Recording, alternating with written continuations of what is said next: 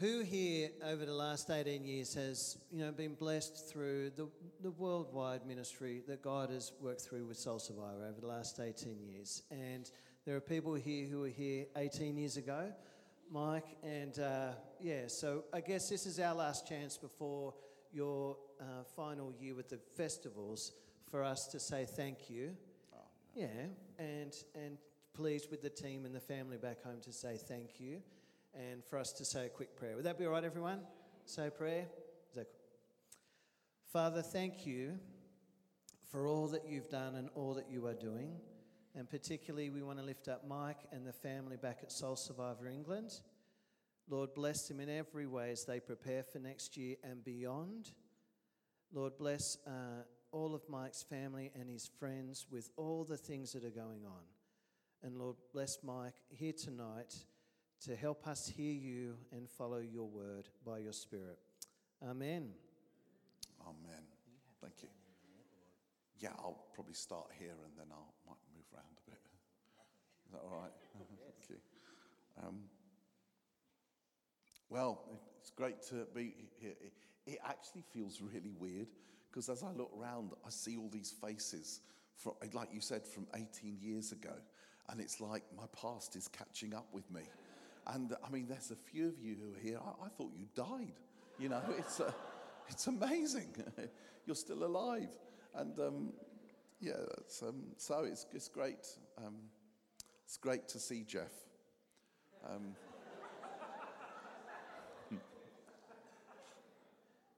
I couldn't resist. One of the things that I've been longing for, and I'm sure many of us have, is to see what we read in the book happening today in our lives. And not to see a little bit of it, but to see people being set free, to see people's lives being transformed, to see God's power expressed in his love to make a difference in people's lives. And I think that there's one key thing, an ingredient that is absolutely necessary if we are to see that. And we don't talk about it very much. And also, I don't know about you, but I've known Jesus, I've tried to follow him for 44 years now.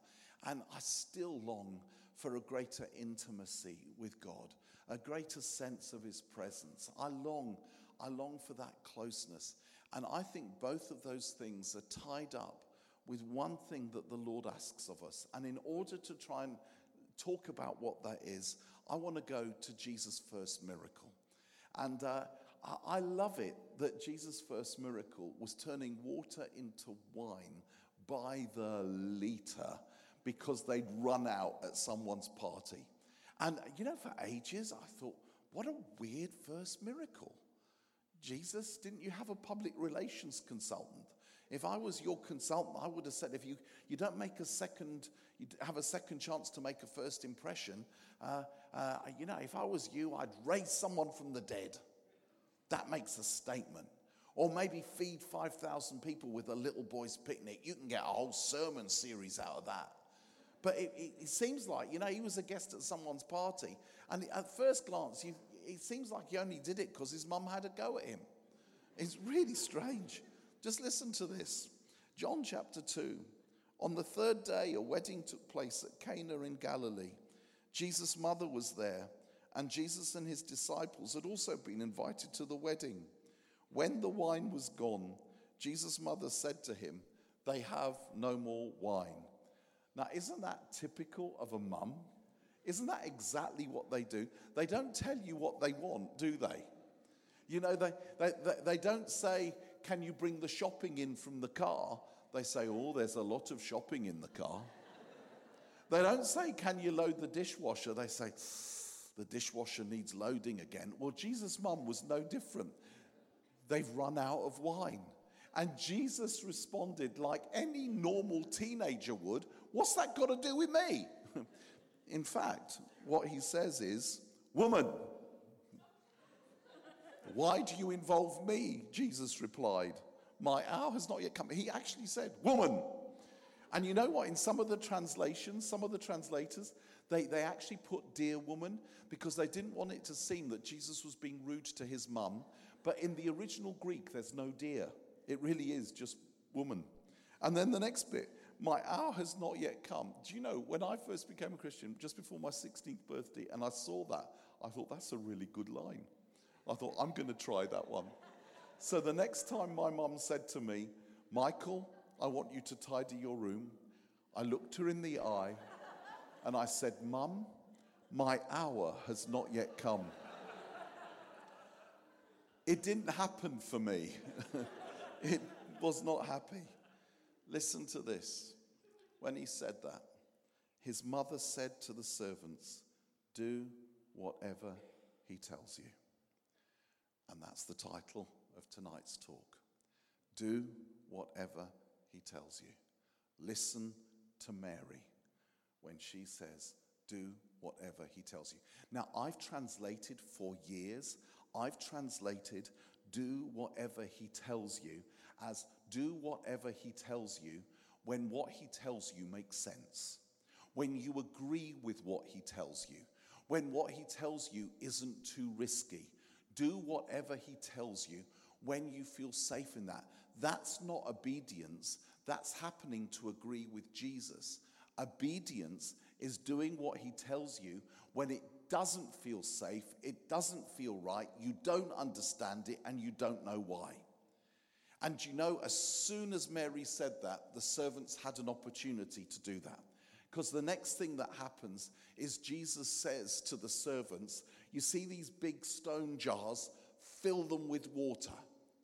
Now, if I was one of the servants, at that point, I would have probably gone up to Jesus and said, excuse me, Mr. Christ, but I was listening to what your mum said to you, and she said, we've run out of wine.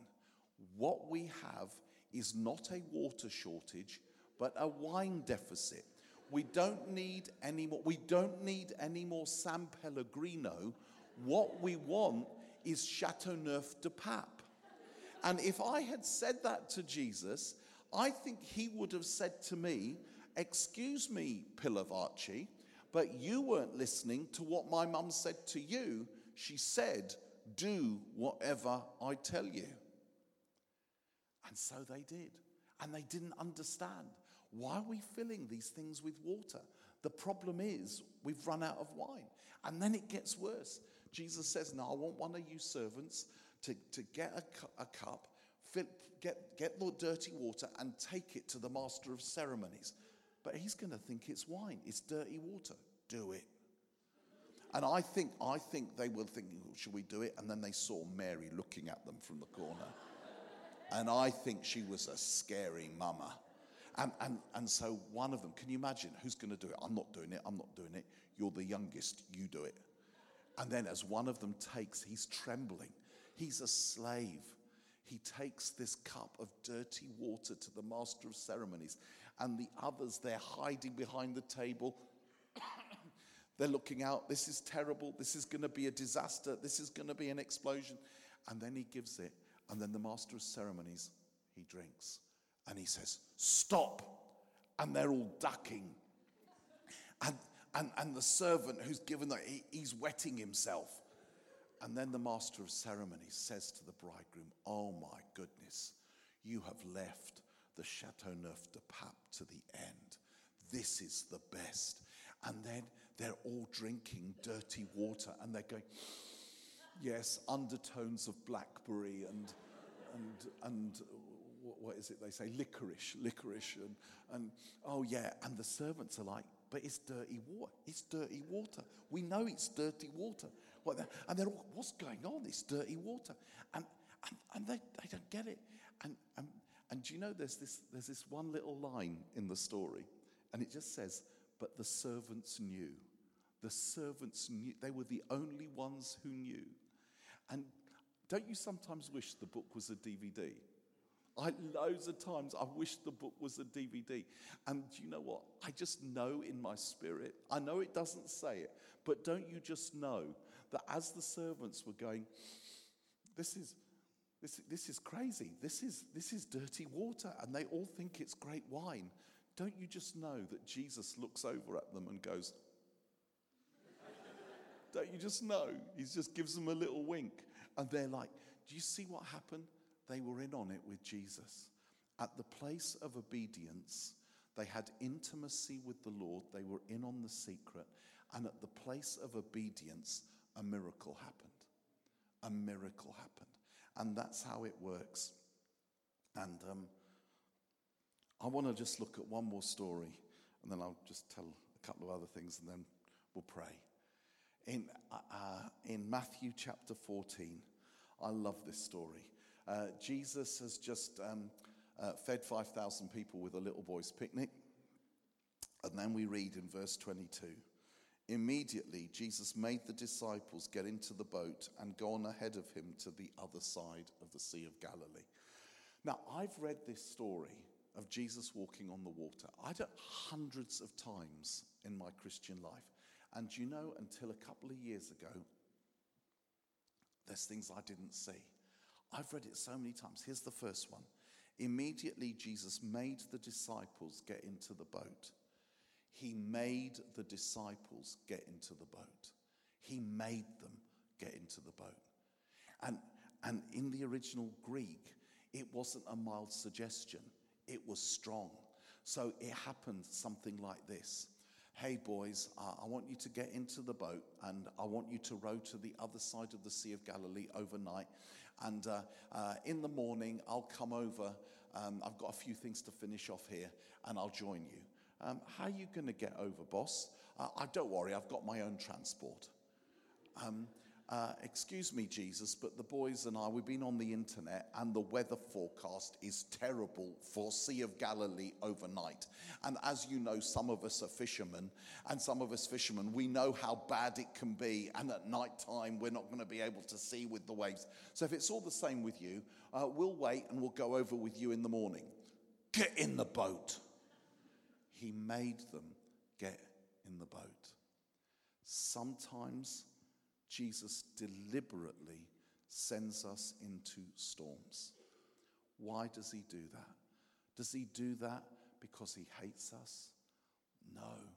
It's because he knows that it's usually in the middle of the storms of life that we find him at the deepest level. It's usually in the storms that we find the greatest intimacy with him. Where are you, Lord? The Lord is my shepherd. Through the valley of the shadow of death, he leads us. And it's in that place that we see the greatest miracles, because miracles come not to entertain us, but at our point of need. And so they get in the boat and they're rowing, and sure enough, the wind comes up and it's scary and there's lots of waves, and they're scared. And listen to this. Shortly before dawn, Jesus went out to them walking on the lake. When the disciples saw him walking on the lake, they were terrified. It's a ghost, they said, and cried out in fear. Do you have any idea? Have you noticed how many times the disciples don't recognize Jesus when he comes to them? It's incredible. I mean, after the resurrection, it's constant. And they didn't recognize him after the resurrection because they were filled with disappointment. When we're filled with disappointment, we don't recognize Jesus when he comes to us. But at this point, it's because they were filled with fear. Fear also stops us recognizing Jesus. They thought it was a ghost. So what does he do? He speaks to them. But Jesus immediately said to them, "Take courage, it is I, don't be afraid." 3 phrases. And the two at the end, take courage and don't be afraid. Both of those, they're similar. They say similar things. And they're the 2 pieces of bread in the sandwich. But the peanut butter and jam is the one in the middle. It is I. That's why we can take courage and not be afraid when we know it's him. Now, I just need to tell you, I'm not a theologian. I've never studied theology. I'm just a very, very old youth worker. And I haven't done it, and I've never done New Testament Greek. I wouldn't know New Testament Greek if it hit me in the face. But I am Greek. And as a Greek, I know that phrase, it is I. In the Greek, it's ego ime. And ego ime is ego, which is where we get ego from. And ego is kind of, the nearest translation is, ego is, it's me. And ime is, it's me. So if you wanted to be accurate, Jesus says, take courage, it's me, don't be afraid. Now, of course, they didn't put that in the Bible, the translation, because people won't understand it. It's not bad English grammar. But did you know that phrase, ego ime, do you know in John's Gospel, this is a bit extra for free, really quickly. In John's Gospel, there are 7 signs that Jesus is the Christ, the Messiah. 7 signs, 7, and the wedding feast at Cana, the miracle there is the first one. There are 7 I am sayings that Jesus says. I am the light of the world, I am the bread of life, I am the resurrection and the life, I am the good shepherd, I am the vine, I am the gate for the sheep, and what's the 7th? I am the way, the truth, and the life. There we go, we got there. So there's 7. But also, there are 7 times in John's Gospel where that phrase, ego ime, is there, and it's translated in different ways.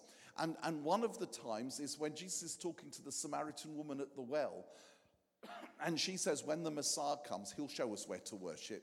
And he says, and in the English translation, it's clumsy, because they didn't know how to translate it. And he says, I, the one who am talking to you, I am he.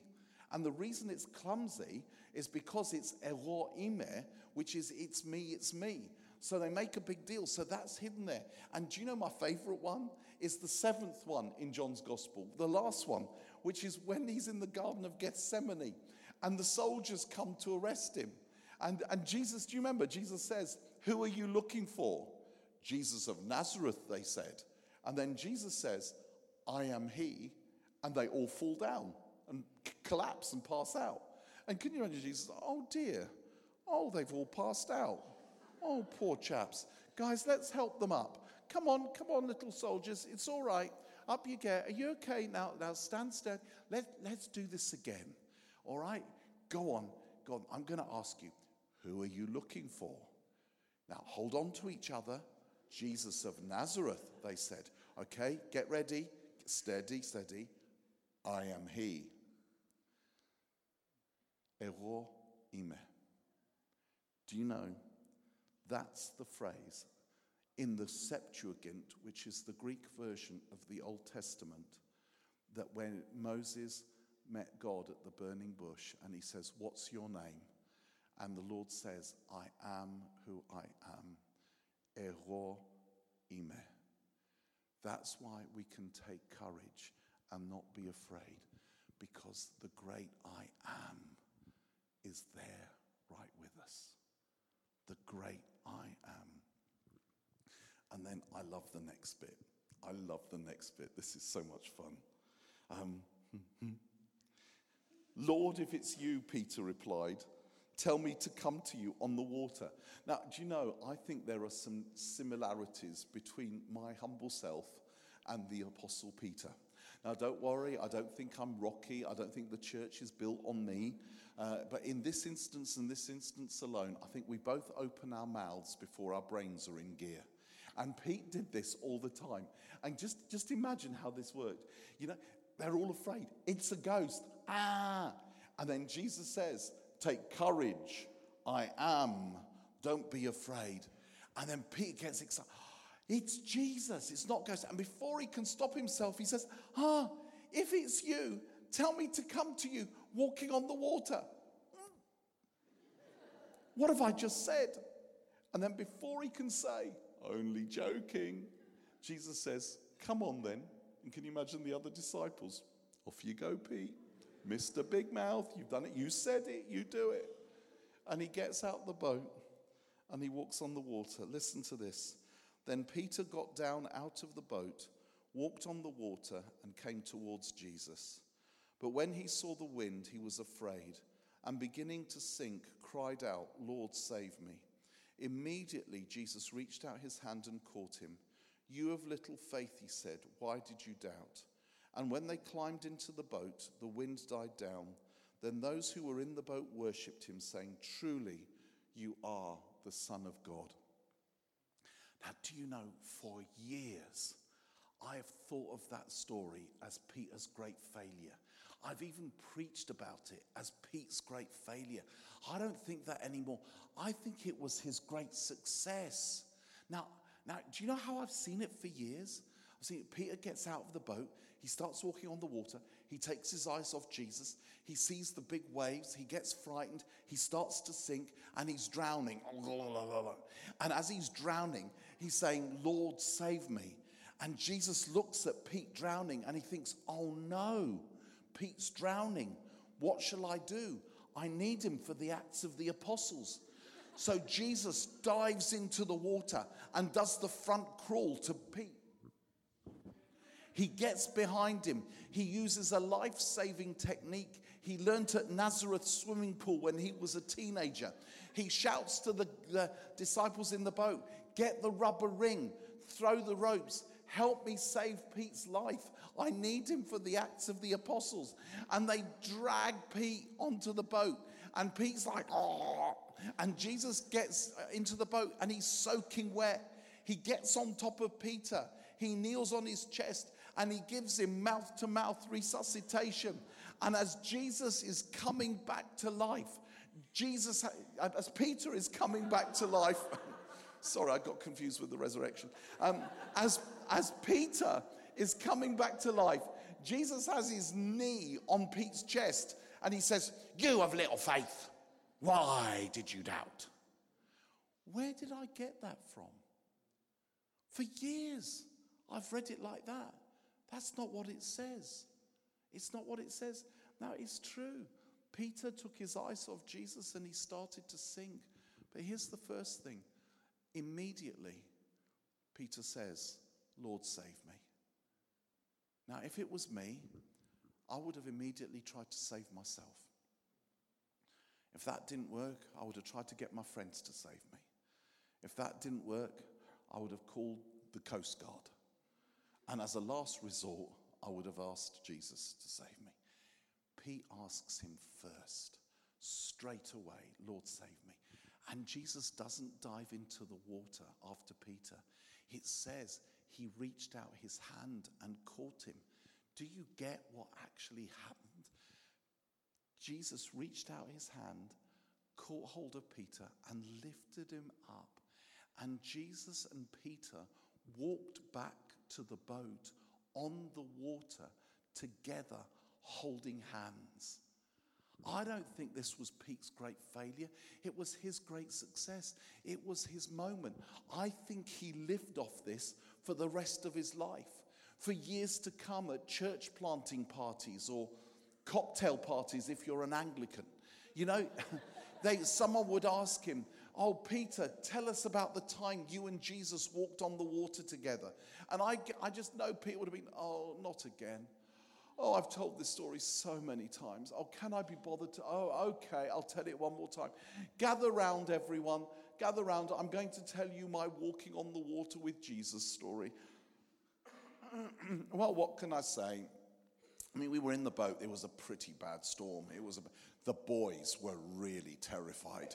I mean, I was fairly peaceful, but the boys were terrified. And then Jesus came to us walking on the water, and they all thought he was a ghost, bless them. But I thought, I recognize him. And I said, "Jesus, if that's you, tell me to come to you walking on the water." And he said, "Come on then." And I got out the boat. And the next bit's a little bit hazy. I can't quite remember the details. But basically, to cut a long story short, Jesus and we were walking in the storm on the Sea of Galilee through the waves, holding hands. Did I mention that? We were holding hands, the Lord Jesus and I. And what was it like? What was it like walking on the water? Well, I know the only two people who have ever done it are myself and Jesus. And Jesus has gone up to heaven now. So I suppose I'm the only one left on earth who can describe. I mean, it was liquidy, but it was kind of solid and a little bit bouncy, like like walking on springs. It was quite something. And we were just walking back to the boat together. Yeah, oh yes, it was really stormy. I mean, it was amazing. But we didn't mind. It was quite refreshing, really. And did I mention we were holding hands? Did I mention that? And do you know, to this day, I can't be absolutely certain whether he was holding me up or I was holding him up. I mean, we were just doing it together. Do you know how I know that he said that? Because I would have said that if it was me. I would have said that. And then I bet Pete said, Andrew, James, John, is there anything you want to add to the story? Oh, no, sorry, I forgot. You never got out of the boat, did you? I was the only one who walked on the water with Jesus. He was the one that flipping did it. Was he scared? Yes. Did he sink? Yes. But that's the point. It's always scary. You always feel like you're drowning. But you can hold his hand. He lifts you up. When Jesus said, come, it didn't make sense. But he obeyed. And in that place of obedience, he had his most intimate moment with the Lord Jesus Christ and the greatest miracle. Now, one last bit on this. You know what? If Jesus was walking with Peter, holding hands through the storm, do you think while he was holding Peter's hand, do you think it's likely that Jesus said, you have little faith, why did you doubt?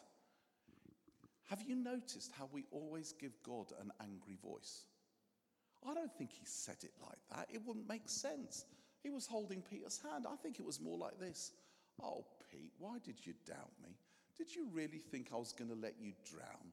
Oh, Pete, trust me next time, you silly sausage. You twit. I mean, I wasn't going to let you drown. I want you for the Acts of the Apostles. I think it was more in that tone. It's amazing how we always give God an angry voice.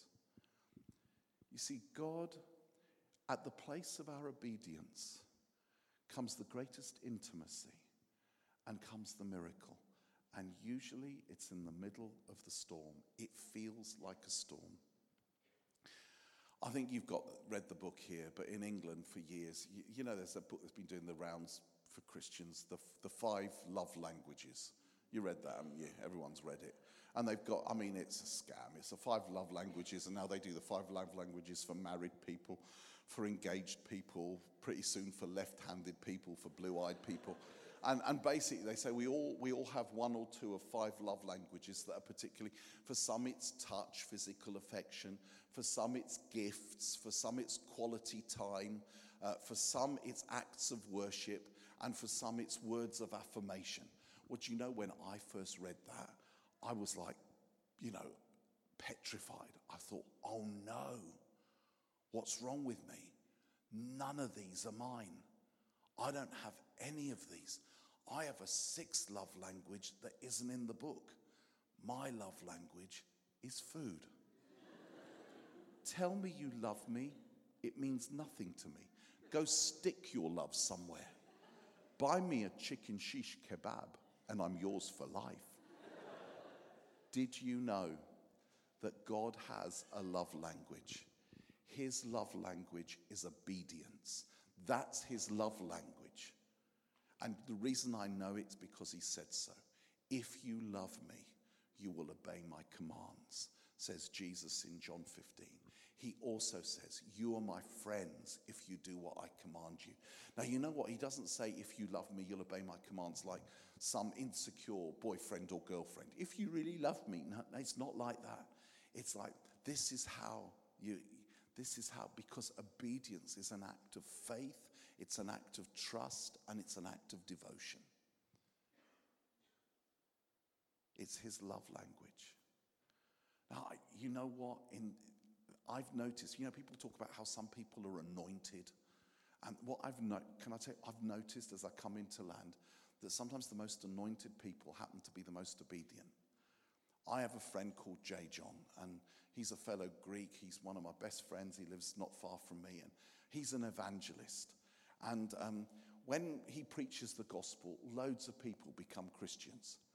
And the honest truth is, a lot more people become Christians when he preaches the gospel than when I preach the gospel. And that annoys the hell out of me. It really does. And, and I've asked the Lord, why? Why? And, I've heard his talks. They're all right. But so are mine. And in fact, we share talks. He writes them, and I like to think I improve on them. And it's like, I kept asking, why do more people become Christians when he preaches? It's not fair. And then I found, it clicked with me one day what the answer was. It was my days off a Monday, and one Monday morning, John phoned me, and I was tired after Sunday, and he said, I'm going to take you out for lunch. And there's principles by which I live my life, and one of them is I never refuse lunch. So I said, okay, and he came by in his car, and we went to this restaurant in Amersham, near where I lived, and we went in, and I was tired. It was my day off, and I was hungry.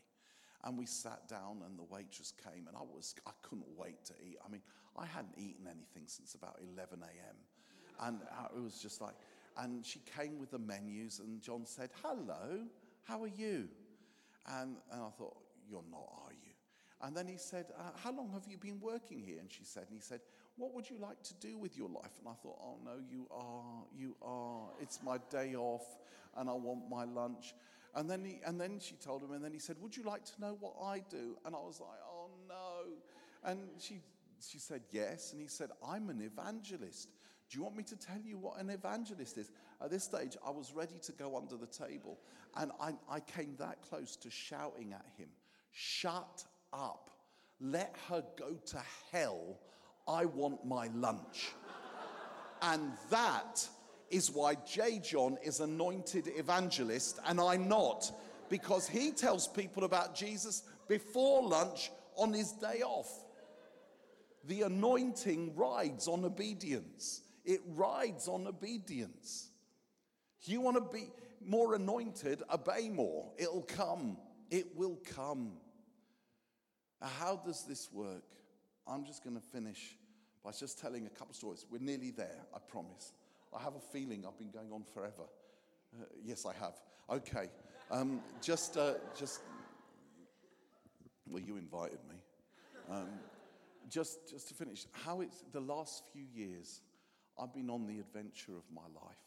And, this whole thing about closing Soul Survivor, it's just another example, I don't care I don't care anymore how any of it looks.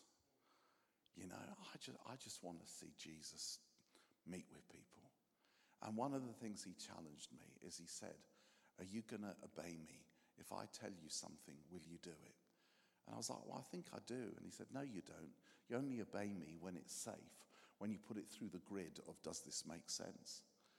And so I've been on this adventure, and it's absolutely crazy. And it's the stuff that I never thought, I love it. And it scares me, and a lot of the time I feel like I'm drowning. There was a time, 2 or 3 years ago, I can't remember, when our festival, the night before, about 200 young people came forward and gave their lives to Jesus for the first time. And we were rejoicing that 200 became Christians. And then the next night, I was due to speak. And at the end of the worship, I got up and I was just going to start speaking when I just felt the Lord say to me, and when I say when I felt the Lord say to me, it's not hear ye, God calling Mike, are you receiving me, tablet of stone on its way down, duck.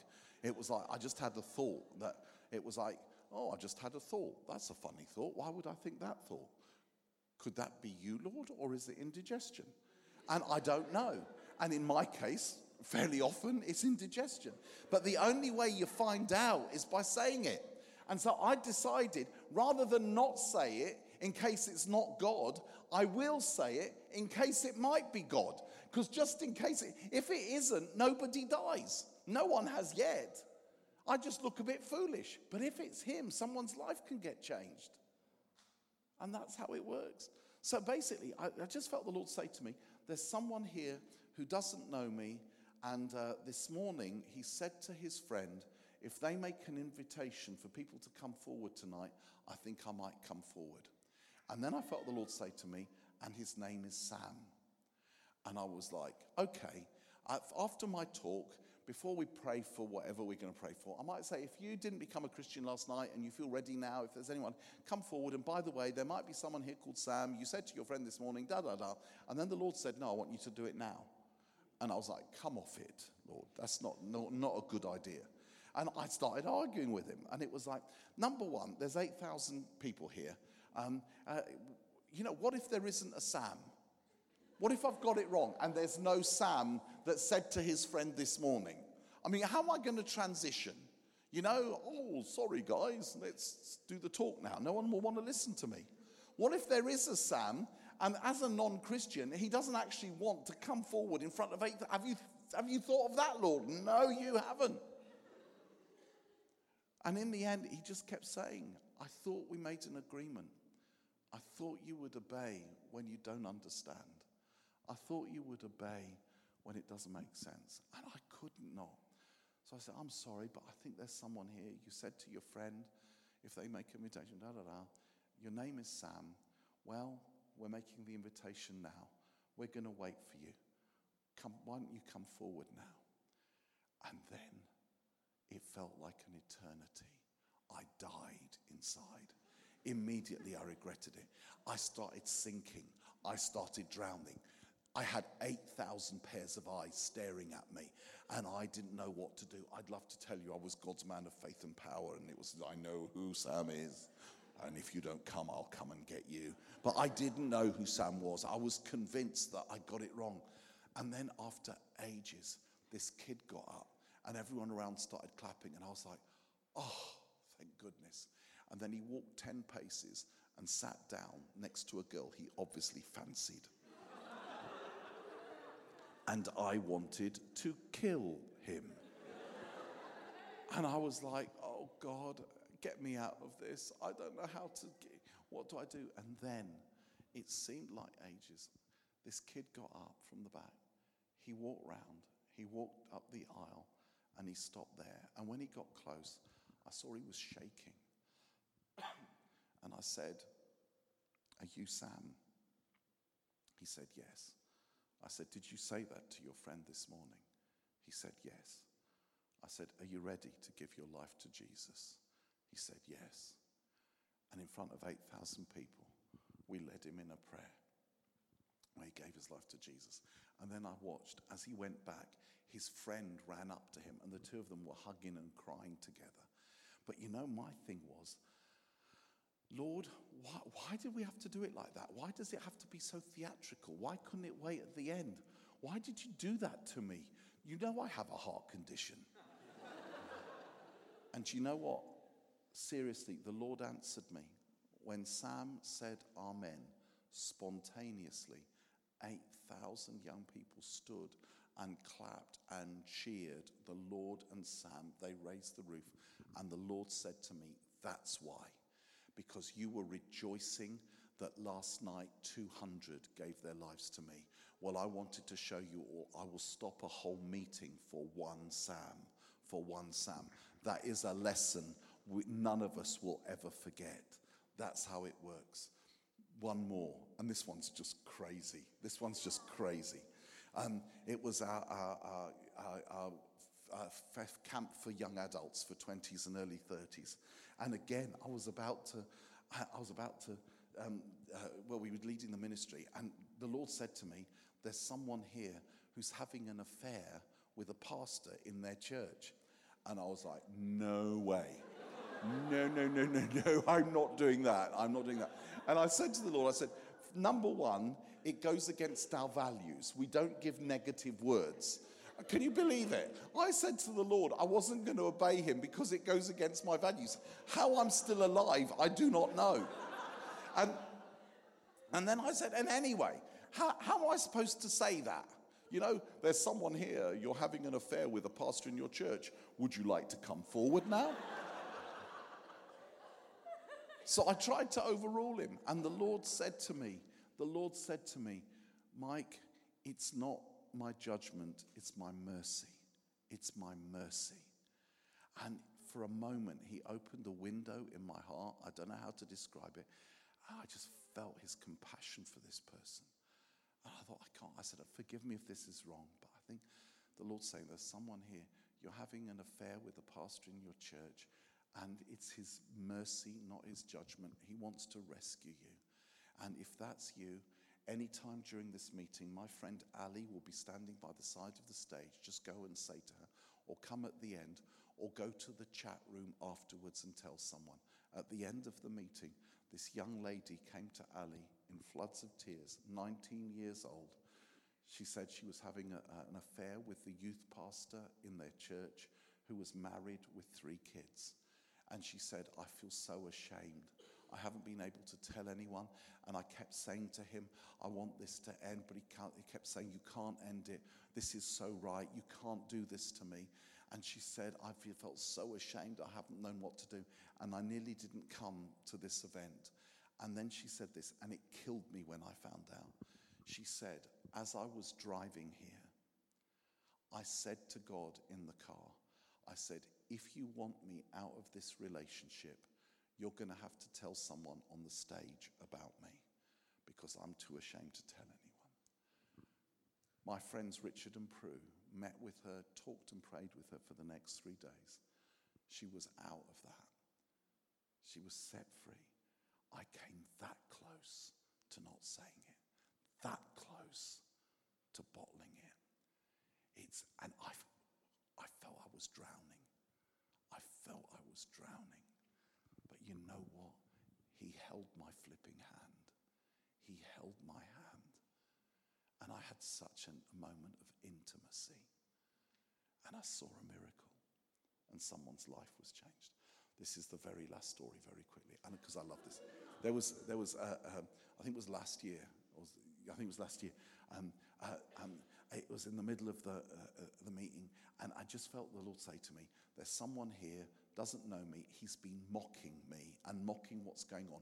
His friends invited him, and he's been teasing them about what's been going on and laughing at them, but he's just prayed to me, and he's just said, God, if this is real and you are real, could you show me? And then I just felt the Lord say, and his name is Brian. And so I said, I think there's someone here. You've been mocking and teasing your friends, and they brought you, and you've been laughing everything, but you just prayed just now. And you said, God, if you're real, if this is real, then show me. And your name is Brian. Where are you, Brian? Immediately, this kid came forward, sobbing, 15 years old. His friends were crying as well. They prayed for him. He gave his life to Jesus. And you know the best bit? And I finish with this, I promise. The next day, they were all telling me, he was wandering around the campsite, and he was going up to strangers, and he was saying, he knows my name. He knows my name. What a way to come to Jesus. He knows my name. And every single one of those, I felt I was drowning. I'd made an agreement. I'm going to obey you. Even if I drown, even if it's a failure, I'm going to do what I think you're saying. And you know what? Every single time, it's not God's power that impresses me. It's his kindness. It's his love. I could spend the whole night telling you stories. I mean, story after story. And each one kills me. This is the happiest time of my life. My body's falling apart. I've got I'm a walking chemist. But I've never been happier, because I see, Jesus, how did you do that?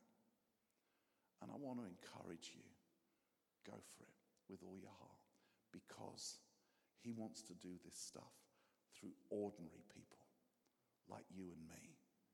You see, he didn't go to the top rabbi universities and pick the best of the best. He went to the Sea of Galilee and picked Pete and Andy and Jamie and John Boy and all the other morons, just like you and just like me. And he loved them, and he used them, and they changed the world. And he wants to use you, because God's power is made perfect in weakness. When I am weak, says Paul, then I am strong. Okay, I've landed. We're at the gate. We're not taking off again. I have no idea what the Lord wants to do now. And it's scarily exciting and wonderful. So we're just going to wait for him. And Father, do whatever you want. Do whatever you want, Father. We love you. And we long to meet with you. Jesus, walk among us, the great I am. You are the great I am. We wait for you now. Holy Spirit, would you move in this place?